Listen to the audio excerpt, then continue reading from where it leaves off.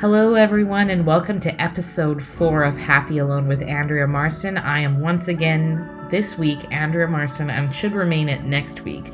I want to keep this intro short and sweet because I'm talking to somebody so lovely, so delectable. She's one of my closest friends in Toronto. She was one of the first people to ever greet me and welcome me into Bad Dog Theatre. Her name is Daphne Joseph.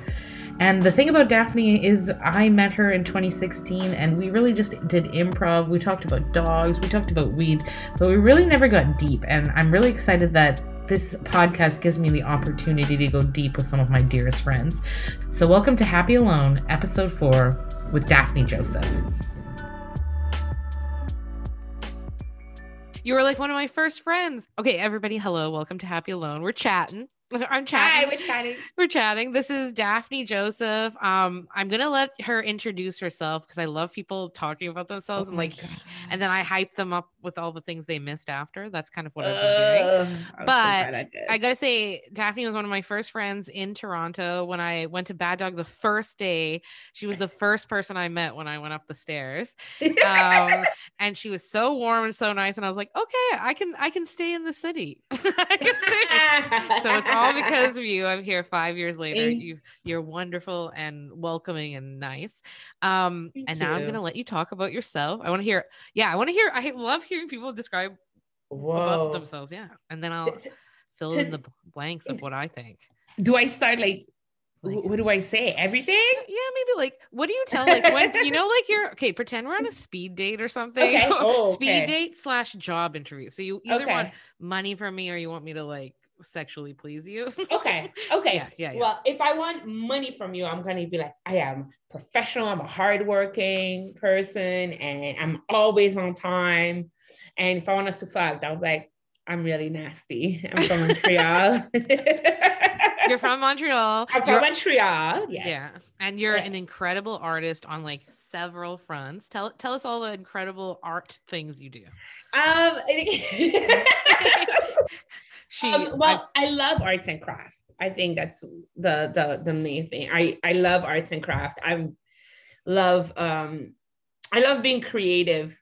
Just overall, if I could do something creatively, I'd like doing it. This is like, I love improv. Obviously we met at improv. I love creating things out of nothing. Yeah. So I think this is why I like I do a lot of resin art, like where you got the little ashtrays. I love resin because resin is so resin. I feel like you can't do a bad resin because you put the colors in it, you let them do their thing, and then you have to wait 24 hours to see how they come out. So it's never, you have zero control over it. And it's like improv. It's like improv. Yeah. And that's why I love watercolor for the same reason. Whenever I do something with watercolor, I'm like, it looks like shit. Nobody, where's the bird? I was trying to do a bird. And then the next day I look at it, I'm like, this is a flower. And it's just good on its own. Yeah. So I like doing things out of nothing. Maybe because I didn't grow up with a lot of stuff, Yeah. So, Yeah. I grew up kind of like with not a lot of stuff either. I grew up kind of like poorer.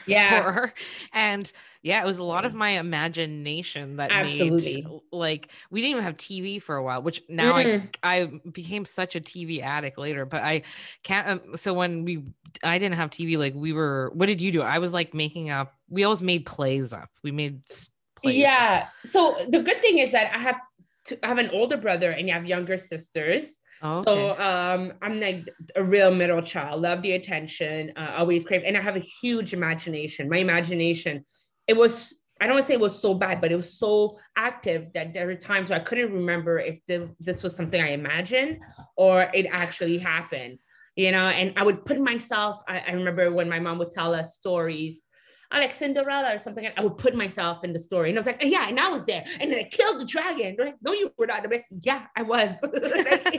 And I remember vividly going, yeah. I'm there. So it was hard so that was good things that I had a lot of siblings. So, you talk about not having TV. For us, because we also grew up pretty poor, TV would go into like waves. Like there was an actual TV there, but then there would be cable on the TV if someone in our neighborhood end up getting some type of hookup. And then that person will say, hey, for like $10, this person is putting cable. And then everybody on the block was getting that cable. And then when someone gets caught, we all lose the cable together. So TV for me were like waves of I have a lot for 6 months, and then it's whatever free TV is there. Yeah, it was whenever my dad had a good job, we'd have cable. There you go. Our bills, we'd be living large when my dad had a good job. Watching TV all day. Watching TV all day. But yeah, I have a little brother, and I have a cousin who's my age. So, and I had like a lot of like, I'm first gen. So like we had lots of like family living with us. So I grew up with a lot of people in my house. Did you grow up with a lot of people in your house? Yeah, it was a busy, and I think that's most, one of my, the thing that I'm most grateful for is how my mom raised all 4 of us. Yeah. She raised 4 kids by herself. So it was like, we were like this, it was like, everybody knew our last name, like it was Le Joseph. You knew, like you either knew my brother, me, or my sisters, my mom. So we were very, very close. Yeah. Like, there was a lot. And until now, like me and my siblings are pretty close. So there was a lot of talking amongst each other. And my mom was such she was a teacher. And I think what made it good for her, she was all about talk about your feelings. Yeah. There's no such thing like you come home and you're pissed and then you go to your room. You're coming back and let's go. I had no problem. I have to say, I would come home, like if I had a bad day, I'd come home, and as soon as I walk in the door, and I'm like saying it, that's absolute. I wasn't holding back for it. So my mom didn't have to like prep me to get things out. I would let them know. But like my brother is like the only guy, he was the oldest. So he was a lot more reserved. So if he'd come home and he'll go like, hi mom, we always had to go and like give her a kiss. My mom would knew immediately just by the way he said hi. She'd be like, Dave, come back, sit down. What's wrong? And he's like, nothing. He's like, what's up? So I think that's what really helped, and probably ties up to the vulnerability. I was always encouraged to be like, we're very tight unit too. And so like, it's like my safe spot with my feelings a little bit more. Absolutely. I think when I leave outside someone I'm not related to, I'm like very guarded and things like that. But it's so nice I still, even now, like, and you're still close with your siblings, to have my family as like that safe spot, because I think it gives me a lot more like bravery to put myself out there doing what we do, kind of thing. Yes. So I always go back to that. Yeah, I'm like, everyone can hate me and I wouldn't care because I have 3 people who have to love me. Absolutely. That's exactly the energy I had. I think when it comes to my brother and my sisters, I'm like, we're in forever. Like, this is my brother has a baby. His son is like 3. I understand that his immediate family now is his son and his girl, because that's how life works. But for me, I was like, they might be, but for me, you're mine. You're my brother. You might be his dad, but you're my brother and you're my sister. So yeah, they are the most important people in my life, my brother and my sisters. Are they in Montreal? They are, yeah. In Montreal, yeah. That's one of them's in Calgary. One of them is in Calgary. Really? Yeah, Ingrid's been in Calgary for maybe a year now. Oh wow! Yeah. We should introduce our families. I think they'd have so much fun. Oh my god! Honestly, if we have so much fun together, I can imagine our families having so much fun. Absolutely, my siblings are so much fun, and we're all so different. All 4 of us, like very, very different. But... My brother and me are complete opposites. Yeah. He's like sporty, and I'm whatever this is. Whatever this. Let's go for a run at 6 a.m. and you're like, I'm like, I'm gonna be here with my wigs. I'm gonna be rolling a joint. I'm gonna be. We both smoke weed. That's the one thing we really have in common. And that's how that's a big part of our friendship is weed and comedy, which is like my 2 favorite things. My 2 favorite things. I want to ask you. So like after you grew up in that very full house, and then like after you left, did you live by yourself, or like did you were? Yeah, tell me. You tell me. Yeah, I was. So like, but I don't want. I love your little ponytail. Oh, thank you. I'm trying to regain my youth today. Very cute. So I was born and raised in Montreal, and just did all the Montreal thing, went to school in Montreal, like I went to college. And after college, I had made the decision that I was like, I'm going to move to Toronto to see if I could act in English.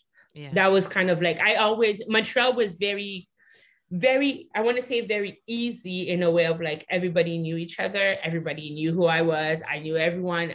And I say Montreal, but the reality was just like my neighborhood and wherever I hung out. Like I was never the new girl nowhere. You know, you knew my brother, you knew somehow. I never had to like really introduce myself, even like, so that was not a thing. And also Montreal was very nice to me because I would say, I want to be an actress. And everyone was like, Daphne's an actress. And I was like, oh, there you go. That was easy. Everybody says it, so it's true. And they would say, they were like, oh, Daphne's an actress. I was like, yeah. They were like, Hollywood, Daphne. I'm like, I know. But in reality, I had nothing. I was doing improv, a lot of improv in French, but I was at the community center. Did a lot of theater in high school. Again, that was just like in that little world. And I had so much fun, right? I always knew I loved it, but I didn't have to, there was no challenge and everything was in French.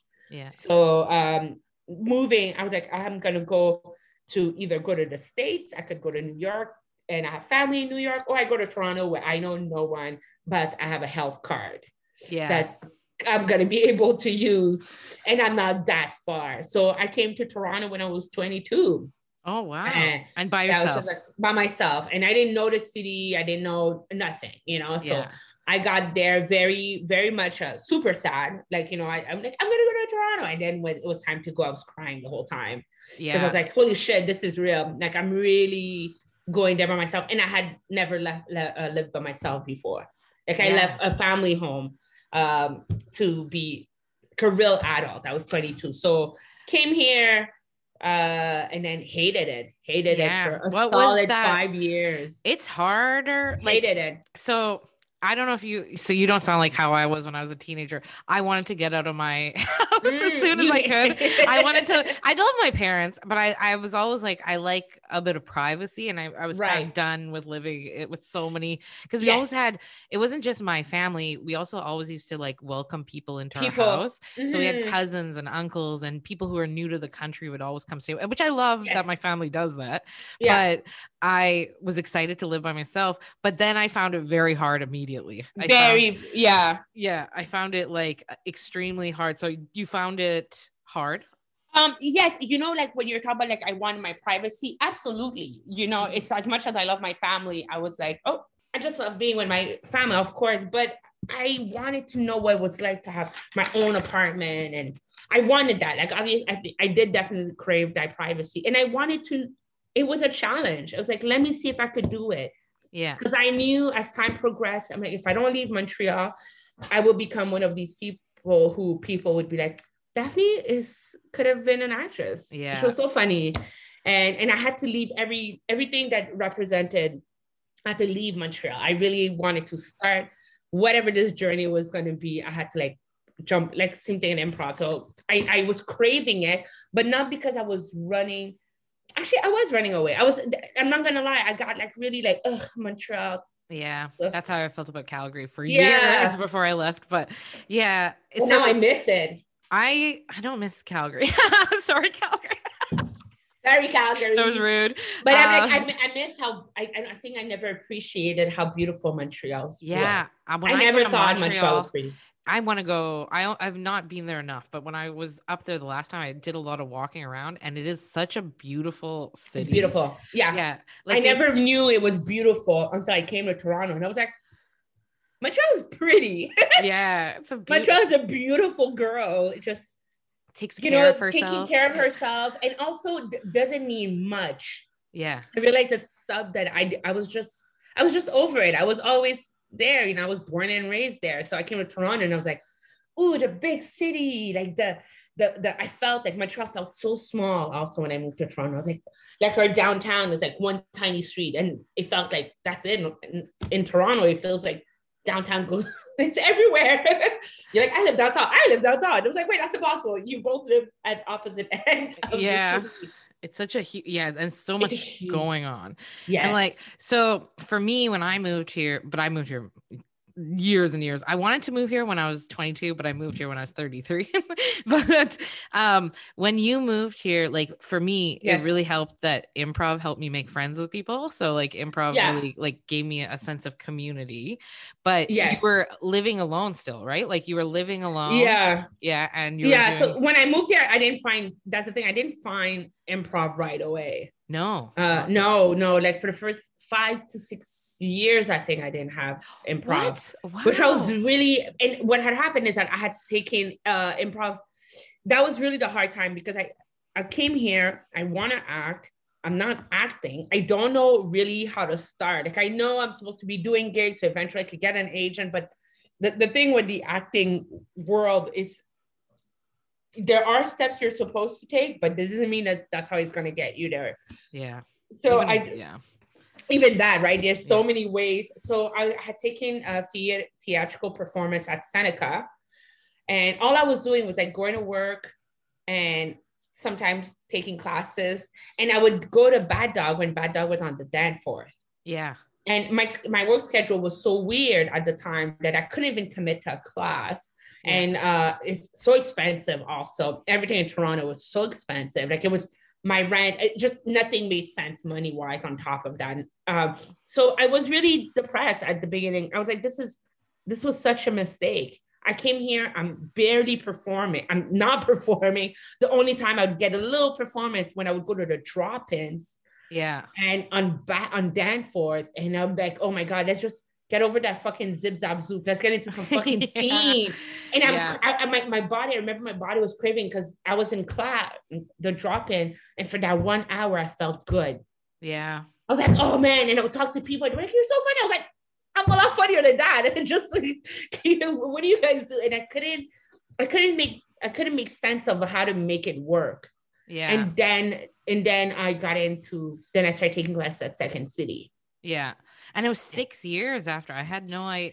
When I think of Daphne in Toronto, I can't picture you not doing improv. I like, it's just you're so like a part of like how I define improv in Toronto as Daphne. Like it's like, so you're like the main part of it for me. Like when I think about it, because I probably met you in a jam. I met you in I remember in an early show jam. So like, yeah, the jam, I feel, that you're jumping without that, was it hard? Were you like lonely in the city? How did you make depressed friends? Yeah. I was super depressed. I was so unhappy. I was unhappy because I felt stupid. I was like, okay, I always said I wanted to be an actress. Now I'm in Toronto to do acting. I miss my family and my friends. Like I couldn't, like I had to go back home every month. I could, like, even every month was not enough. Yeah. Like I would go to Toronto, I would go back to Montreal, and I would have the best time. I would eat my mom's food and everything was right. And everyone was so excited, and everyone knew I left for acting, right? So I still get you hear a lot of like, oh, so how's this going? You know? And I'm like, it's not going, you know? But at work, I have a new desk. That I know that story. You know what I mean? And then the 9 to 5 world becomes so, everything is so scary because Toronto is so expensive. So it was very obvious. Like very early on, I got into, when I moved here, I'm like, oh, I won't be able to do anything else but to work a 9 to 5. I won't be able to make it work. There's no job that would allow me to be there. It was so scary because I thought I put myself in I trapped myself. Yeah. I put myself in a situation where I need an apartment. Everything is, and think about it, this was like 14, 13 years ago. If the rent is bad now, imagine, well, I mean, it wasn't that bad back then, but it was still hard for me. By yourself. By myself, I'm like finding roommates that I don't know. So I met a roommate, moved in with him, but everything felt like, oh shit, I fucked up. I moved here to be, and I didn't want to tell people I wanted to be an actress. That was the first time in my life that I was not like, I want to be an actress. I was embarrassed because I'm like, I would have been, why? Oh, why'd you come here? Oh, you're from Montreal. Yeah. Oh, you speak French? Yeah. Oh, mon Dieu, moi aussi. Voulez-vous coucher avec moi? Pamplemousse. Yeah. That's hilarious. I keep hearing that joke so much. And then they're like, what are you doing? Nothing. And they're like, oh. And I was like, oh, God, this sucks. And I felt bad. I was really upset with myself because I'm like, this was dumb. You have nothing. You have nothing, and you thought you could make something, and you have nothing. You have nothing to stand on. I had nothing to show, and that was the thing. I had nothing to show. Yeah. So when I started taking class at Second City, I was like, okay, at least there's a steady one. Once a week, I will be doing a class. Yeah, that is at least happening. Yeah, and that juggle is so hard. I still haven't figured out the juggle out between all the things. Because living here is really hard. And I came like in my 30s, and then you're telling people like I'm living in basements, I have roommates, but I'm working a full-time job and I'm doing all this comedy too. And they're like, "What are you doing?" Yeah, you're like, so what are you doing? And improv is such an art that like it only lasts for that moment, then it's gone. Yeah. So people are like, "What are you doing?" I'm like, I did a killer show yesterday. You should have, and I'm like, you should have seen this callback. And they're like, what? That's what's kind of good. We're on Bad Dog TV on YouTube. Everybody watch it. Absolutely. Shout out to Coco. Shout out to Coco. And that's absolutely but like genius. Now it's like, our work is a little bit more validated because people can see it now. And oh, thank God. And create that need also, right? Because like I tell Coco all the time, I'm like, what you did really change.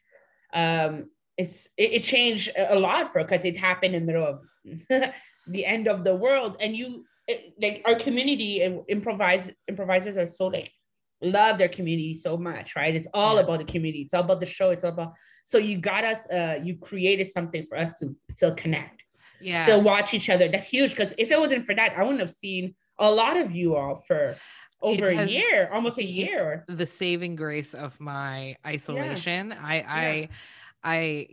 Sometimes the only time during the week where I connect with people is in the shows, or like even in the chat on YouTube, like just having people to talk to. On so many levels, like you could have fun by participating in the chat. You could have fun in watching the show. You could have fun in the hangout we do after. And I told her you created that community that people needed so badly.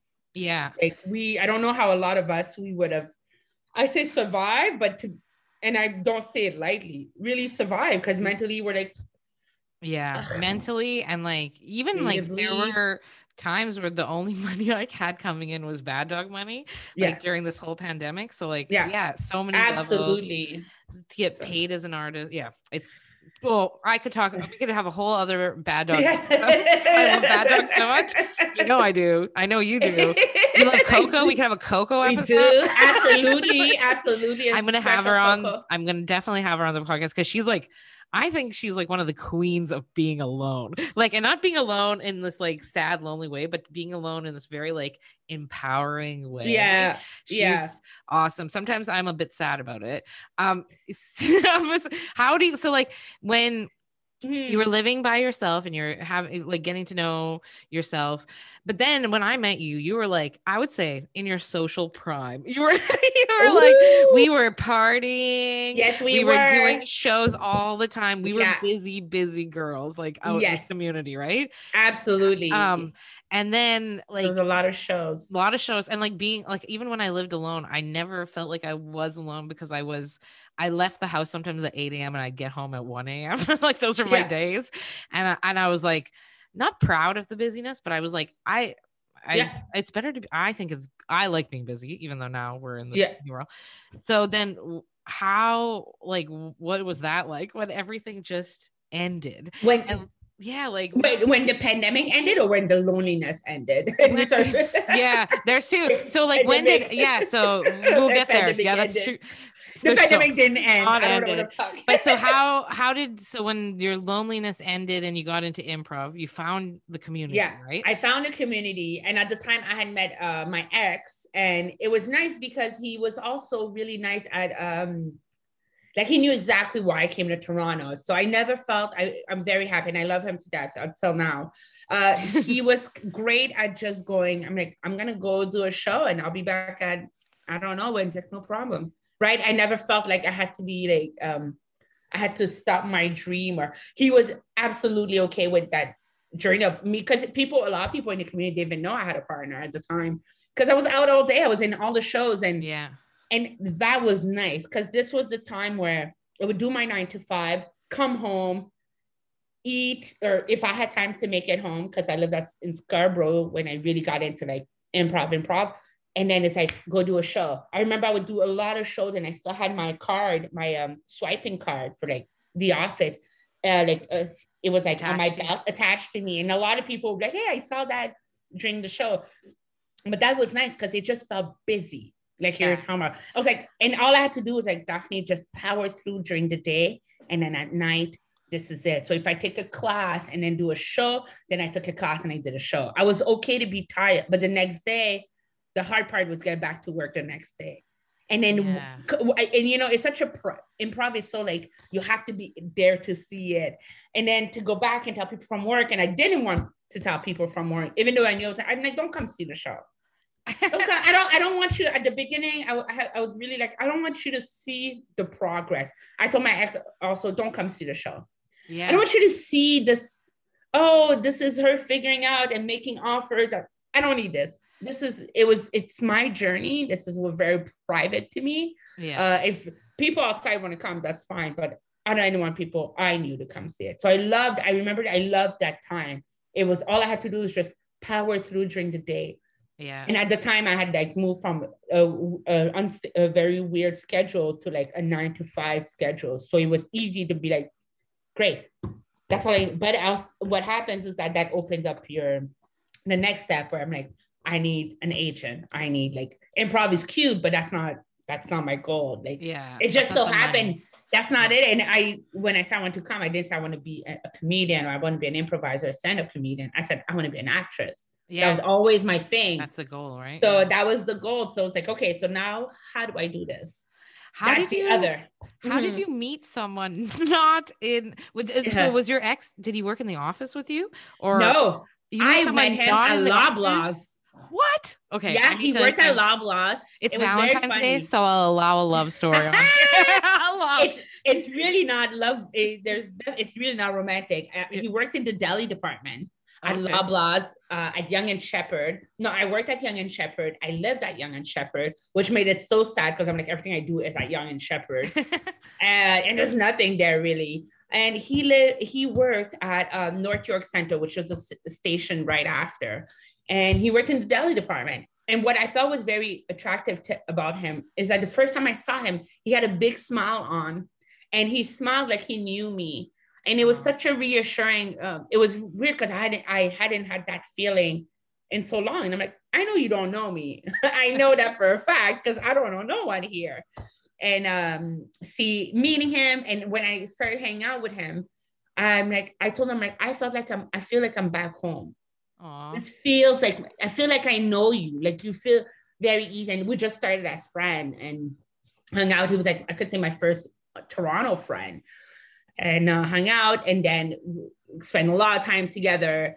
And he respected my dream. I would listen to his, and you know, it was definitely, until now, I would say I have nothing bad to say about this person. It really felt like a partnership. I wouldn't make it how far as I am right now if it wasn't for him. Because he definitely, I give him so much love. Because he's perfect. It's so hard to date doing what we do because like I've tried a couple times while I'm here, but my schedule couldn't accommodate it, and finding someone who understands that schedule is very absolutely hard. Like when you're saying, like, we were out all day. I was all day, all night. And it wasn't uncommon to come home at 2 a.m. It wasn't weird. It was, oh, okay, there was a show. There's another show after. Whether you're in that show, you're not in that show, doesn't matter. And then what happens after? Then you stay behind for the networking part, for the socializing part. And then it's not that someone is going to give you a huge gig, but that's how you know the people in the community. And improv is that group vibe, that group energy.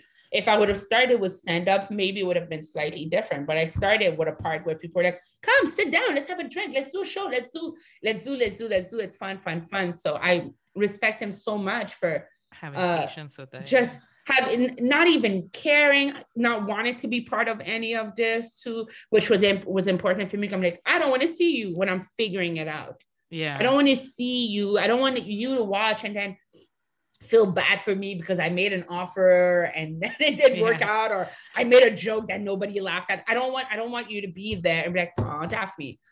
No, this is very, very personal. I didn't want to see him there. So I think that's what really helped, is that he was like, all right, just do what you gotta do. And I kept doing what I had to do. So and that's more improv and then less 9 to 5. So yeah, and then you were like, when I met you too, you were like transitioning. I think you were doing what I was still trying to do. I was trying to leave. I was quitting. 9 to 5.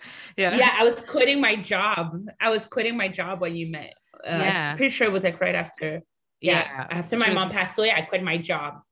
Yeah, and that was when did your mom pass away? She passed away in 2015. 2015, so 15. Right before I met you. Yeah, your mom had passed away, and then. That must have been hard being in Toronto. It was so hard. It was so hard. Like it's weird because I could talk about my mom now and not be completely devastated. I mean, of course I'm devastated. So miss her so much, but it was like going through that, not her passing away, me going back to Montreal, spending 2 weeks in my home. And it wasn't really our home. I didn't grow up in this house, but that was the house they bought when I moved to. So I didn't really like that house. Yeah. And then 2 weeks later, we had a show, Coco and I. And then to get back on stage. The getting back on stage took me, it didn't take me a while to get back on stage. What took me a while was to stay after. Yeah. So what had happened, it was like, I would do a show, and then I'm like, I have to leave. I don't want to be here. So it was immediate. Like I remember I would be done with a show and then I would take a cab and go home. I would like run home. Yeah. I didn't want to stay. I couldn't stay. And also because everybody knew in the community what had happened. Yeah. You know, it became like my cousin, God bless his heart, he put a post on my page with like big letters like, oh, I can't believe this happened to our auntie. Oh, we're gonna find her. And I'm like, oh my gosh. And that I think that opened, like the only people who knew were Coco, because I called her and like, I'm going back home. This is what's happening. But this thing kind of exploded. Yeah. And so I felt like I was, and this is something I know I'm people's worst nightmare a bit. Like what had happened to me is like, everybody's going to lose their parent, whatever, but just, it was so quick and so violent. Then when people saw me, I think they were just like, oh my God, this is the Daphne who's always like, hi, how's it going? And now she's going through I think I made people uncomfortable, which was something that I hate, making people uncomfortable. Like that is really an opposite. I like making people feel. That says so much about who you are as a person, though, that you're worried about other people's comfort level in like the saddest moment of your life. I felt it. I'm an empath. So I felt people looking at me like, and because I present so bubbly, I'm so like, you know what I mean? So it goes from like, oh my God, Daphne's so bubbly, funny and joking always. And then this happens. Everybody knows this happened. So I don't like even get to grieve in private. This happened. And then I come back to the community. Everybody knows. And and I'm not mad at anyone, right? There are the people who never mentioned it. Yeah. And there's people who are like, I just heard, I can't, but oh my God, I don't know what I would do if I was you. So you're in the middle of both of them, right? And there are moments where you're feeling okay. And then you're looking at someone, and that person looks at you, and then you're like, you're thinking about what happened to my mom. Yeah. I know you are, because it's so.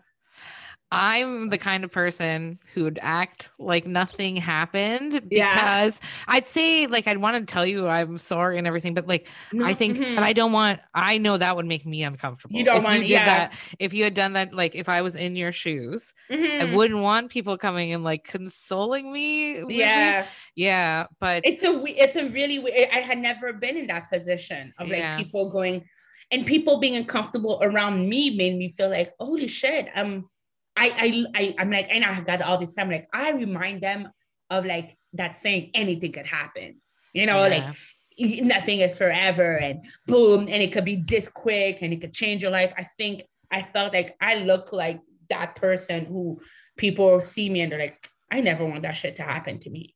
And all of this while I'm trying to grieve, and I don't have my brother and I don't have my sisters with me. I was gonna ask you that because you're in Toronto, and then you feel like that around people. It must be like really lonely grieving. Grieving must have felt really lonely, yeah? Very, very deep, like deep layer of pain, even though my ex was there, but it was so deep, and it was the person I wanted was my mom. I wanted to turn to her, like, can we talk about this? I miss so I wanted the only person who would have made this thing better is the person I couldn't have around me.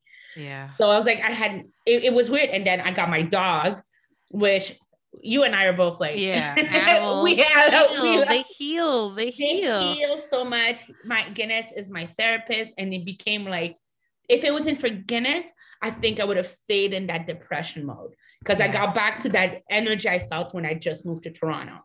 I don't want to do anything. I like, at the time I had quit my 9 to 5, but I went on like short-term disability, so they were still paying me, but I was staying at home. I'm like, I am staying home. I was smoking blunts, not even regular joints. I was like smoking, waking up in the morning and I'm rolling a blunt that's like this big.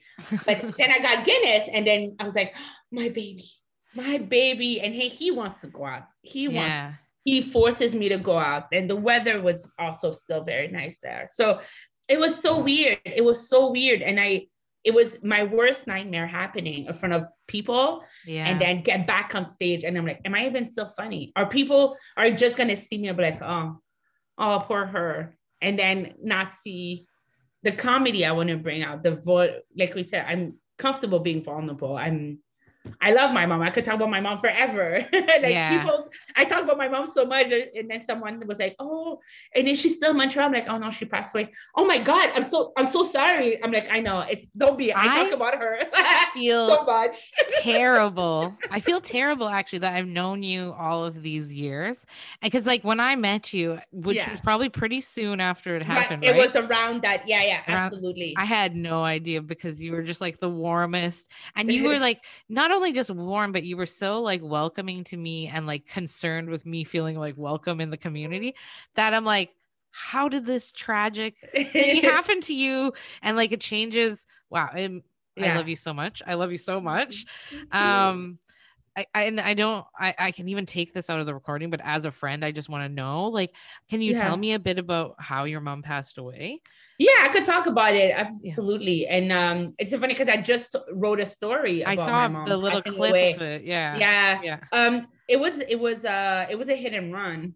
Oh, so it was back in Montreal, and it was one of those very tragic, but what's very interesting about my mom's passing, and since I was young, like I always thought my mom was like a superhero. I never understood how she did it. I was fascinated by my mom.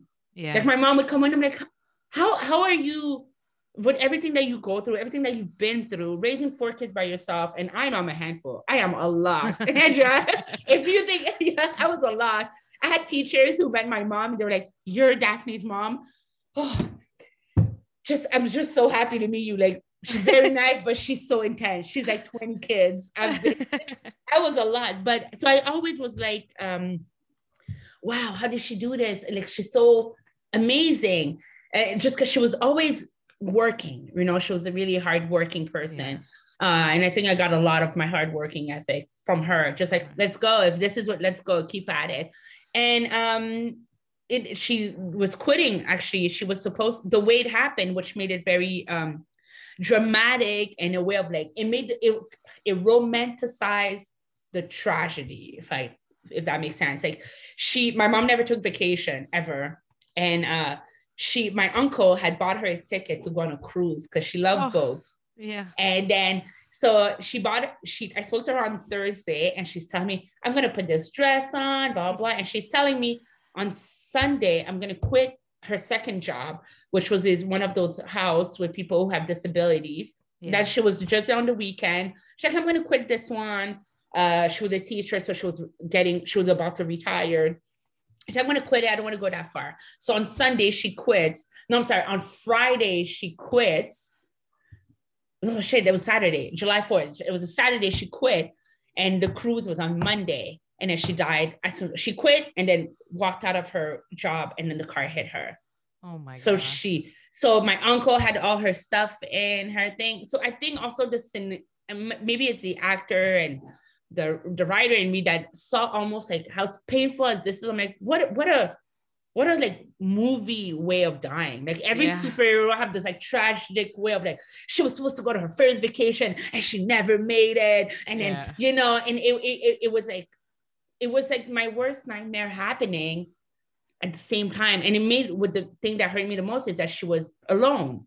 Right. And that really, really, really hurt me. I'm like, not my mom, not that I want anyone else's mom to die alone, but the combination of all that really made me feel like, what the fuck? If a woman like her, who puts everyone, helps everyone, loves everyone, does everything right, works really, really hard, never takes a vacation, doesn't even get that break, doesn't even get like, but I'm like, if it happened, she didn't suffer. And then what happened, my sisters, you know, then my sisters are like, she's gonna make it home. They go look for her.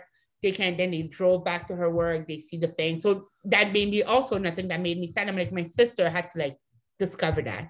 And then she had to call the other sister who drove there. And then I had to call my other brother. And the whole time my family's going through all of this. And I'm sleeping. I went to bed early that day. And I woke up to like all these 77. I still remember 77 missed calls. Oh, wow. And I'm like, this is not my sisters, my friend, my family from Miami, Haiti. Everyone is like trying to reach me. And I called and my sister couldn't say the word. She was like, Daphne, ça va? Are you sitting down? Okay. And then she's like, mommy. And I was like, hey, just give it to me. What's going on? Don't. And she couldn't do it. So I hung up the phone and I called my brother and I'm like, what's going on? And then my brother just said, it's like, this is what happened. Wow. And I was like, and went home. So it was so like heart wrenching. I think that's the word is. I don't know. It really felt like rip everything. And I was like, okay, God, you won. I don't know. I'm done. I'm not fighting. I don't know.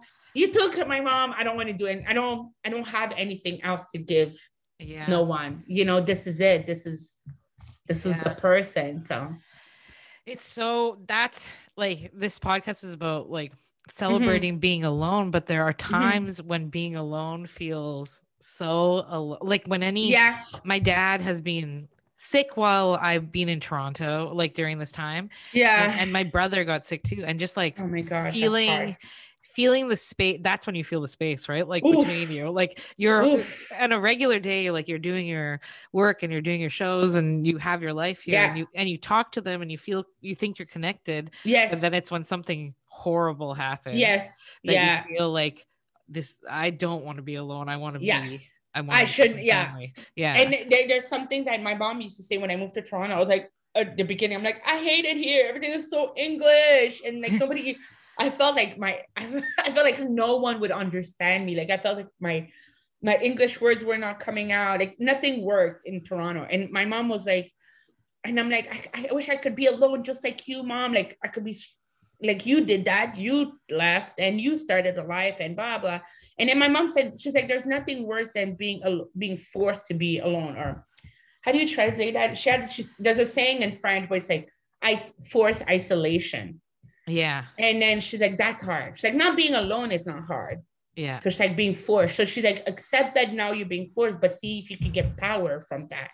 And I was like, I don't want power. I want you to come home. I want to come and then I want to hang out with you and ask you how you're doing. I don't want to enjoy isolation. Wise ass words. Those are some wise ass words. I love that. So many. Your mom sounds. Yeah, she does sound like a superhero. She sounds so cool. She was so cool. She was the best. Yeah. Because like all of this terrible stuff happened to you. And you radiate joy and you continue to work. Like, how do you not get bitter? Like, how do you not get bitter? I get bitter. You get bitter? I get bitter. I think after my mom passed away, because that was like my worst nightmare, which is so weird because I knew that one day you would lose. But not having my mom was something I couldn't even, you know, like how people talk about like, one day your mom won't be there. My mom would say things, one day I won't be there. And me and my sister who's in Calgary, we were so childish when my mom would have like these conversations. We'd be like, la, la, la, la, you're always going to be there. It's like, come on, you all grown, you're in your 30s. I'm like, you're always going to be there because that's how my brain I couldn't even imagine. Yeah. It was so bad that I didn't even want to be next to. I remember everyone I met before my mom passed away who lost their mother, not their dad, because I didn't grow up with my dad. I don't care about my dad, but my mom, everyone I knew who had not had their mother. I remember not wanting to be too close to them because I'm like, I don't want to pick up on that energy that, which is so weird. Like I'm grown. I'm not a child, but in my head, I was like, that person doesn't have their mom. Maybe I don't want to feel that much pain, even though that person didn't even mention it. That person was like, yeah, my mom died, 15 years ago. And I'm like, okay, Daphne, just don't try to not absorb that energy, trying to keep that. And I would go through this mental, these things in my head. And after she died, it was like immediately I felt sad, but then I felt a little bit relieved. And I was like, this is the worst thing this was the thing that scared you the most. Yeah. You're in it now. And nothing will feel worse than this. Nothing, doesn't matter how scared you are or you don't do a good show, or nothing will feel worse than this. And then it almost felt like I'm like, okay, now I almost have to really grab everything that makes me happy and keep it very close. Yeah. I had like it, and then I think I've always been like that, but without my mom, it became aggressively like that. I'm like, oh, I like this. This is coming with me. Oh, this makes me feel good. This is absolutely coming with me. And I rebuilt, I try to rebuild happiness really from within. That's like so, that's beautiful. That's what this podcast is about. Yes. I don't know if it always works, but it's something that I'm like, I chase fun. And this is why I do it on my improv class. I'm like, improv should be fun. If you're not having fun, what the fuck are you doing? There's a lot of not fun things here. That one should not be. In the world, if you want to look for things that are not fun, there's a lot of shit outside. Plenty. You don't even have to look for it. But improv, no, this needs to be fun. I'm not getting off stage and then crying because I didn't do a good act. Nope. I need to just really absorb happiness, and things that don't make me happy. I learned to like let them go really quickly. Yeah. That's one of my challenge. I'm like, let it go, let it go, let it go. No, that's not working. Bye. I can't. Yeah. It's a very quick, like, okay, bye. bye. This is not, I can't. And that's like part of, that's like for you, that's because you love yourself, right? Like that's like, I don't know. I tend to hold on to things a little too long. I will admit I'm that person, but like now, like I'm learning to like love myself a little bit more. And then I'm like realizing that like holding on to certain things is like, that's not loving myself. That's not, And it's hard. Loving myself, it's funny you say that, was not something I ever did before. Yeah. And I learned to love myself after my mom died. Yeah. Because before I felt so good that whatever problem I had, I'm like, it's okay, my mom loves me. But I did not love myself. But it was okay because my mom's love was so strong that I thought that's all I needed. And without her being there, I realized behavior, and through therapy and talking and all that stuff, I'm like, shit, I used to do that. That's something, I'm like, wait, I didn't love myself. Wait, I never thought I needed. I thought love yourself was a thing that you wrote as a tattoo, Yeah. I love myself. I didn't think people actually did that, like really love themselves. And then I'll use Coco as an example of like how Coco would treat herself I call that treating yourself like a goddess. Yeah. Using the best product for yourself, taking care. I'm not used to that. I'm used to like whatever leftover that I got from the neighbor is gonna, I never took the best of the best. And if I had something good, chances are I would break it or I would self-sabotage. I never had pretty things. So I don't know what to do with pretty things. So if someone would give me, I remember Coco had got me like a coach like cell phone holder. And I was just like, I don't even know. Am I hang? Is it supposed to hang? Am I supposed to show it? I don't know what. I didn't know what it was like to self-care and really love yourself was not something I understood. I knew my mom loved me, and I thought that was okay. I thought that was all you needed. Yeah. And then you could say that bullshit, love yourself. But I learned, and the thing you're talking about, like holding on to things early too long. That's one of the things that I pray about a lot, is that I try to ask God to. Things that are not good for me, and when you take them out, trying to remind me why you take, trying to reassure me that you took them out for a good reason. Yeah. That rejection is actually a blessing, or every time you remove something or someone, then I'm like, oh, okay, you did it you did it because you love me. You did it because there's something good at the end. Because I did not understand that. I was like, someone was gone or something was gone. It would like friendships and I'll be like, I'm gonna hold on to it. And I'm like, oh, okay. There's a reason why this is gone.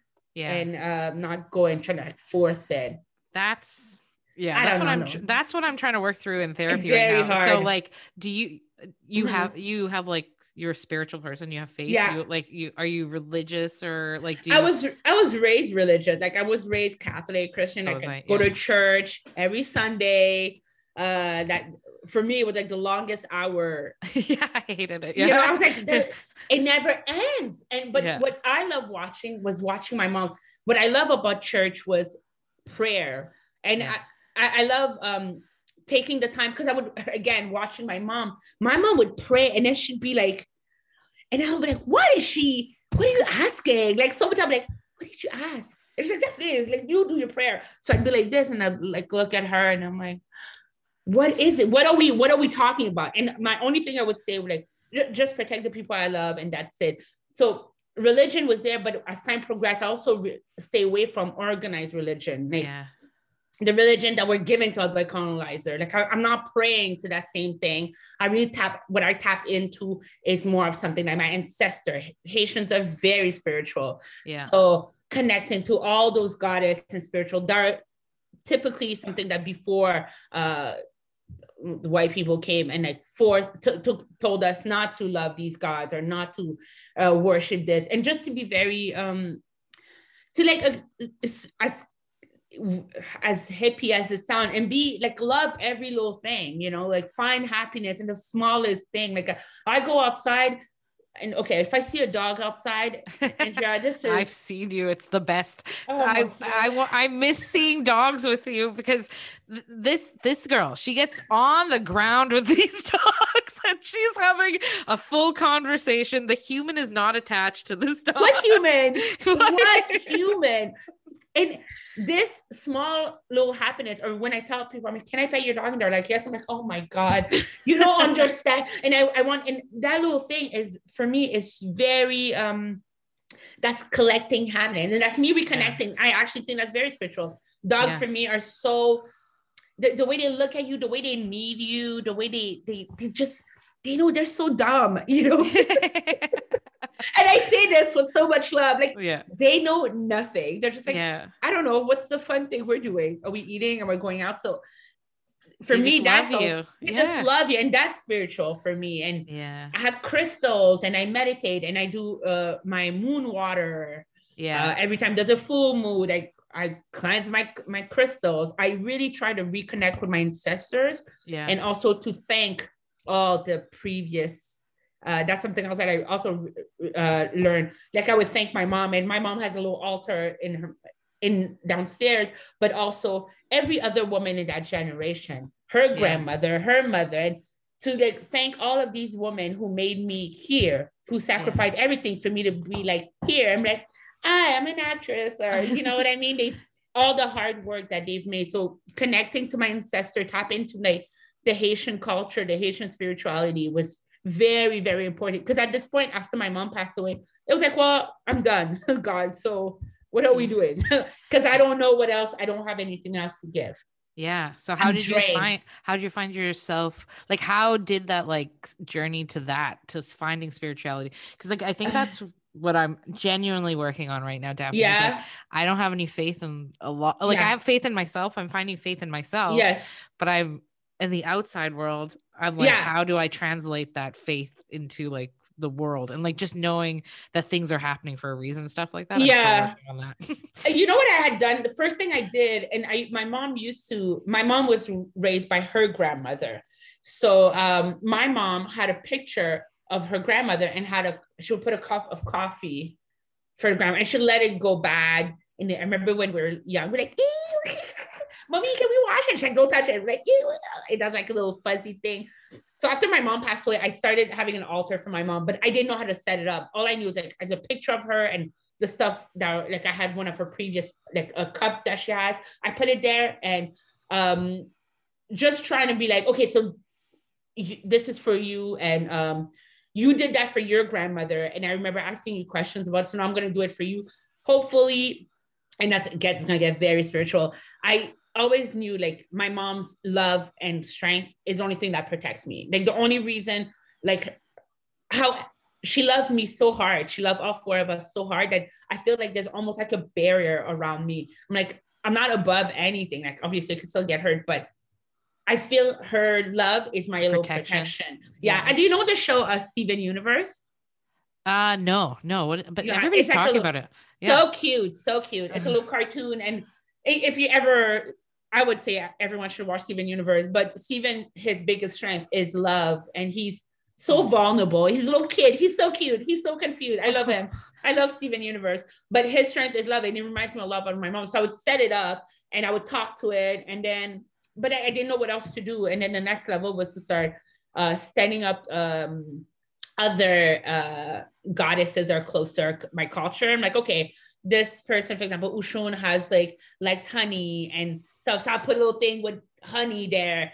But I'm like, okay, who am I feeding? This goddess or my mom? I don't know. I feel like I'm taking on so much.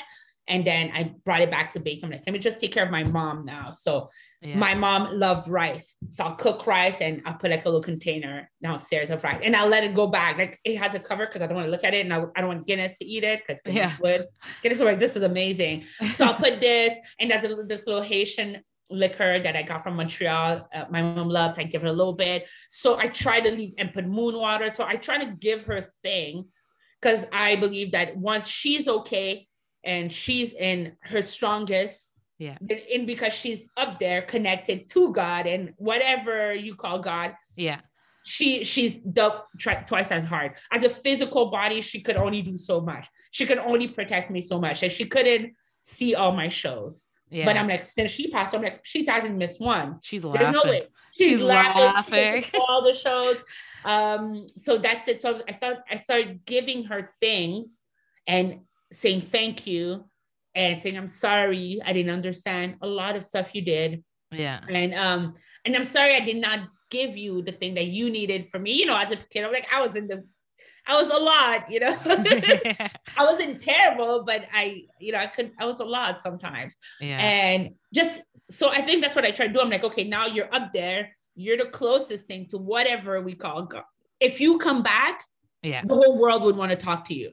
Yeah. If my mom comes out, like, so you have something that even the smartest person in the world, you have the answer right now. You got something. So let me make sure could continue trying to make you happy. And that's I don't know if that so makes sense. Beautiful. So deep. No, it's so beautiful. It's so beautiful because it's like you took this really horrible thing that happened to you and you made it like, it sounds like you found personal freedom from it.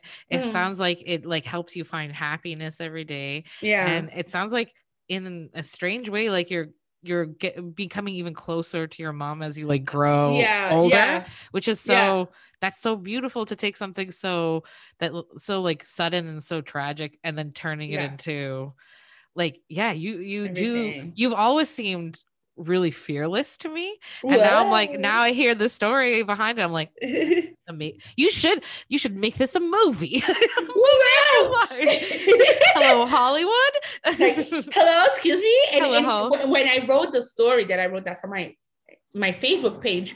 Yeah. I mean, I wrote this story based off a show I did maybe 3 years ago in a storytelling show. Yeah. Shout out to Without Pretend. They're a very great I would say company. And I did the story, and it was because it's the storytelling show, I had nothing really ready. The improviser means I'll just wing it, but the subject was mother. So storytelling was great. It's you don't have to be funny.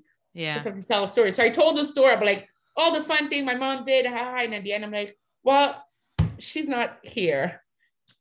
Excuse me, she's not here, and blah, blah. And so it kind of flipped it a little bit on its head because everybody was laughing. And then at the end, everyone was crying. Yeah. And they asked me, it's like, do you think you could write this? And the writing of it was very hard because I'm not, I'm used to writing comedy. I don't write. And I'm like, I have to write this thing that I perform. And I can't write exactly what I did on stage. I have to write it the way, the structure of I don't know, real writers. Like, I don't know. So it was a combination of that. But I honestly, everything goes back to my mom at the end of the day. Like, that's why I'm like, I could talk about her forever. And I am extremely sad for people who never met her. I'm sad that she's not there, but I'm like, man, I wish, like, people are sad for me. And now something had happened in my head that I almost like flipped it back. They were like, I'm so sorry. And I'm like, I'm so sorry for you. If you would have met her, oh my gosh, she would have cooked for you. So I have all these things of like, and I think talking about her makes her real. Like, it makes, because that's the hard part when you start like, you're alone. You're alone. You're away from your family. So you start putting, and you've lost, you start like thinking, I don't remember that person's voice. I don't remember this. And when I close my eyes, I used to say that a lot. I'm like, I feel like I could draw my mom. I can't. I'm not a good drawer, but I know everything about her. Like, I close my eyes, I know everything. The way her eyes, like, I'm like, I could, if her hands, I know everything about my mom. So if someone would give me a pen, and I'm like, I could do it. I could make. If someone wants me to make it, I'm like, I could make you. If you're confused about making a new model, I could do it. I could make you my mom, but. That's how, like, so my grandpa passed away at the beginning of this year. I didn't want to bring it up because I remember you said that. I was like, but I wanted to say I'm sending you positive and healing vibes. Thank you so much. But now, I put together his like funeral and his celebration of life. I did like all the slideshows and stuff like that, and just seeing his life was very cool. And like giving, like having, it's sad that you have to lose someone to get this like newfound appreciation for them kind of thing. But now I feel like I feel a stronger purpose in my life for my grandfather, and like all the people, like he went to boarding school and like immigrating here, and like all the things you have to do, like being a first gen, and like the experience of bringing our family here. I feel like such purpose in my life to like the work I do and the life I live is like in dedication to all that came before me. Right. Absolutely. So, were you all very close? Yeah, I have two, my family's from Pakistan. So my parents immigrated here. My parents actually immigrated before my grandparents immigrated here. Okay. But it made me really close to my dad. I like my dad, he's kind of like a quiet, positive man, but he doesn't like often tell me like all the stories of like where he came from. And now I just really feel connected to, but it's, the things that come from tragedy are beautiful, but I don't think we always think about that. I don't think we always think about the beauty that comes from something, because it's your worst nightmare. It's your worst nightmare. And then to think anything good could come out of your worst nightmare is not how it's humans weird. It almost feels wrong. Like, sometimes I'm mad at myself that I'm not crying wildly. And I was like, wait, how come I could be? No, because before she passed away, I couldn't even think about not having her forever.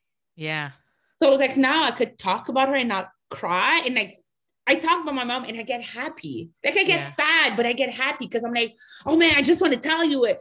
And then in a way, I'm like, I feel a little bit selfish. I'm like, my mom died, so you're going to have to listen to it. You're not going to... what the fuck is wrong with me? But I have that leisure of like, well, you're going to have to listen to it because I'm that girl who doesn't have her mom. So can you send out? We can do another hour. Honestly, I'll cancel the improv class. I'll cancel the improv class. I want to hear all about her. She sounds amazing. She sounds, and you sound like you were so lucky to have her. And like, oh my gosh, absolutely. And like, that's because you say you're sorry for things that like you were too much, but I think she was probably such a great honor to have you as her daughter. She loved us so hard. She like you were probably all four of you, right? Like all four of us. I was like, why do you love us so much? We're so bad.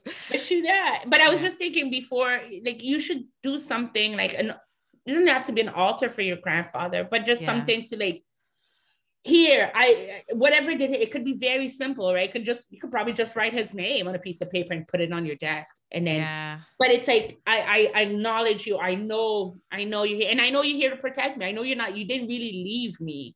You know, like, I know you had to go, but I know you're still, you're taking care of me somehow. And that's all they want to do. Yeah, The I'm going to put something. You're describing your altar something. was so beautiful. Yeah, I really want to do something. I sang a song. I recorded a song for his funeral. I sang Frank Really? Sinatra, and the words of My Way. Like he loves Yes. Sinatra. He always tried to like dress like Sinatra and stuff. Oh my So gosh. Yes. I sang the song, and the words to that song just felt like I was talking right to him, Oof. and it was It's like like hearing you sends a goosebump down my spine because I feel what you're saying. Hearing, I'm like, yeah.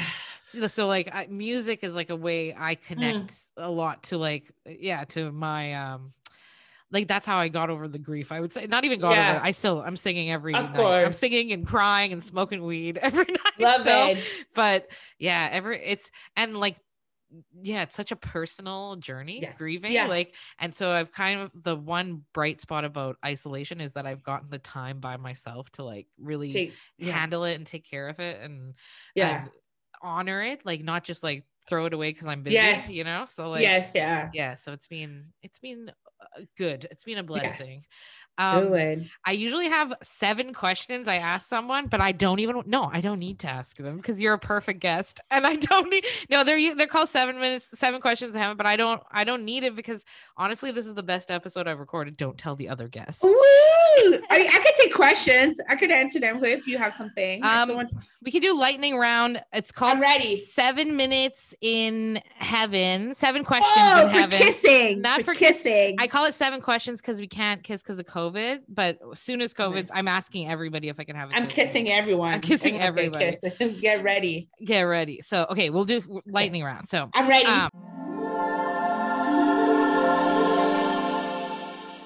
How much time a week during isolation have you spent alone? 90%. A lot of it. Alone. It's just me and Guinness. So. You and Guinness. Okay. Yeah. And how's the pandemic kind of changed your like process to creativity? Like, it gave me opportunity because I got into resin more, just to try things, post my art. I'm not great with social media. I usually forget to post stuff, but it just showed me that people want to see what I do. Like I do the resin and people are like, this is so nice. Can I have one? I'm like, oh, okay, sure. I didn't think people wanted it, but it reminded me to just do something and put it out. it is beautiful. I'll get you to plug that at the end of the show because I want to know the how people can get it. What's the hardest part about being alone? Your thoughts, and the lack of sex. That's yes. Yes. But now I got some, so it's I good, know, but... Daphne, I could have a whole other episode with you of how to get sex because you need to teach me. You need to teach me. You need to teach me your ways because it's been sex so ways. Long. It's been so long. In my sex ways. Sex ways. Okay. What have you discovered about yourself during isolation? What did I discover? I'm not as I'm not very organized. I'm worse than I thought. More than you thought? Because now shit. Because now every day someone tells me, what are you doing? I'm like, I'm cleaning because I don't know how to keep an apartment clean. So I feel like I'm constantly cleaning, like excessively almost. And I'm opening a drawer and then I'm putting everything down and fixing it and I'm over it. So I'm worse than I thought. So now it's like, you need my roommate for her cleaning services, which are not sponsoring the show, but Arlie Kieran, Flamingo Services. Everybody hire her. Okay. What does a typical day by yourself look like lately? Okay. So I wake up, I'm a 5 a.m. type of girl. So I wake up at 5 every day. Oh my goodness. I know, but I'm not doing nothing. I'm honestly like, wow, I'm not productive. I'm learning to be, but I spend a good time. Like, what should I be doing? I take Guinness out for a walk. Yeah, baby. We hang out. It's a lot of talking to Guinness. So in between a lot of Guinness conversation, he's so over it. Taking us out for a walk, come back, trying to get some meditation / working out. Try really hard. I'm learning to do a proper push-up because I don't know how to do one. My push-up don't go far. They're like flat on the floor. So trying to do that and then come up take Guinness out for his second walk, but this time it's a long walk where ideally we could go play close to the house, come back, smoke a joint, go have a smoothie, breakfast, trying to check some emails to see did I respond to all my emails. That's also a little challenge for me, trying to be good for the email respond and text messages like on point. Do this. I try to do one thing that's arts and crafts. So I'll probably do a resin or paint or something. And sometimes I don't know what to do, but like, for example, today I don't know what to do. This is nothing. I just needed to, I'm going to start an art challenge on my page tomorrow. And it's going to be every day I'm going to need to do something attached. If I don't do anything, I need to do just a circle. Or I have to put something on a paper that's creative. Because or else it's like, I have everything. I have everything here to do. So I just need to do something. So if it's just a circle, I'm like, I did it. I'm being very creative. Watching TV. Nice. I just found out I have HBO because I'm using my sister's Amazon Prime. So I'm watching everything in the world. So that's kind of scary. And then it's a lot of eating and then wondering, what should I eat? And there's like, should I eat this? And then I'm like, I should try to make this to eat. So that's a problem for me because I don't know what I want. So every day it's like, every day is a new thing that I'm going to cook. Then it takes a whole day. You sound a lot like a friend of ours, Alex Best. She can tell you all she talks about is what she's having for dinner. Oh my gosh. It's so, because I wish I had like a nice thing. I'm like, what should I eat? I don't know. And I'm like a kid. So it takes me like 2 hours to figure it out. And I'm really hungry because the munchies are kicking in. So I was yes. like, bag of chips. So it's that. So it's between TV, getting to emails, trying to do some writing. I'm trying to squeeze in to get some writing done. And then it's hanging out with Guinness. Thank goodness for Guinness. Oh my God, a king. And then if one of my friends, I've only seen one friend drink Kobe. So if he comes, then there you go. He comes. And that's it. The last question. Actually, I'm going to change the last question because I want to put this in as the last question instead. Okay. Daphne, do you have anything that you want to plug on Happy Alone? I know you do. So if you don't say them, I will say them for you. I would plug in my Instagram account, which is Daphne with a Y.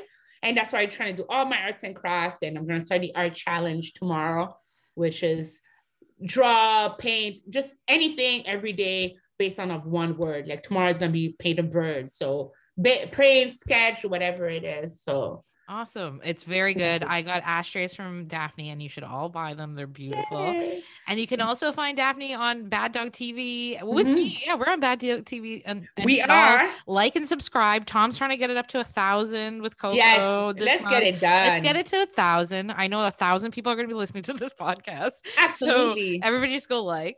Just go like, subscribe, watch, support. Yeah, live comedy is still existing because of Bad Dog and Coco. So yes, absolutely. Great job. Great job. This has been such a delight. Thank you so much, Daphne. Thank you. This was honestly such a good chat. Long awaited. Like honestly, I think we should have done this just as friends, maybe 2 years ago.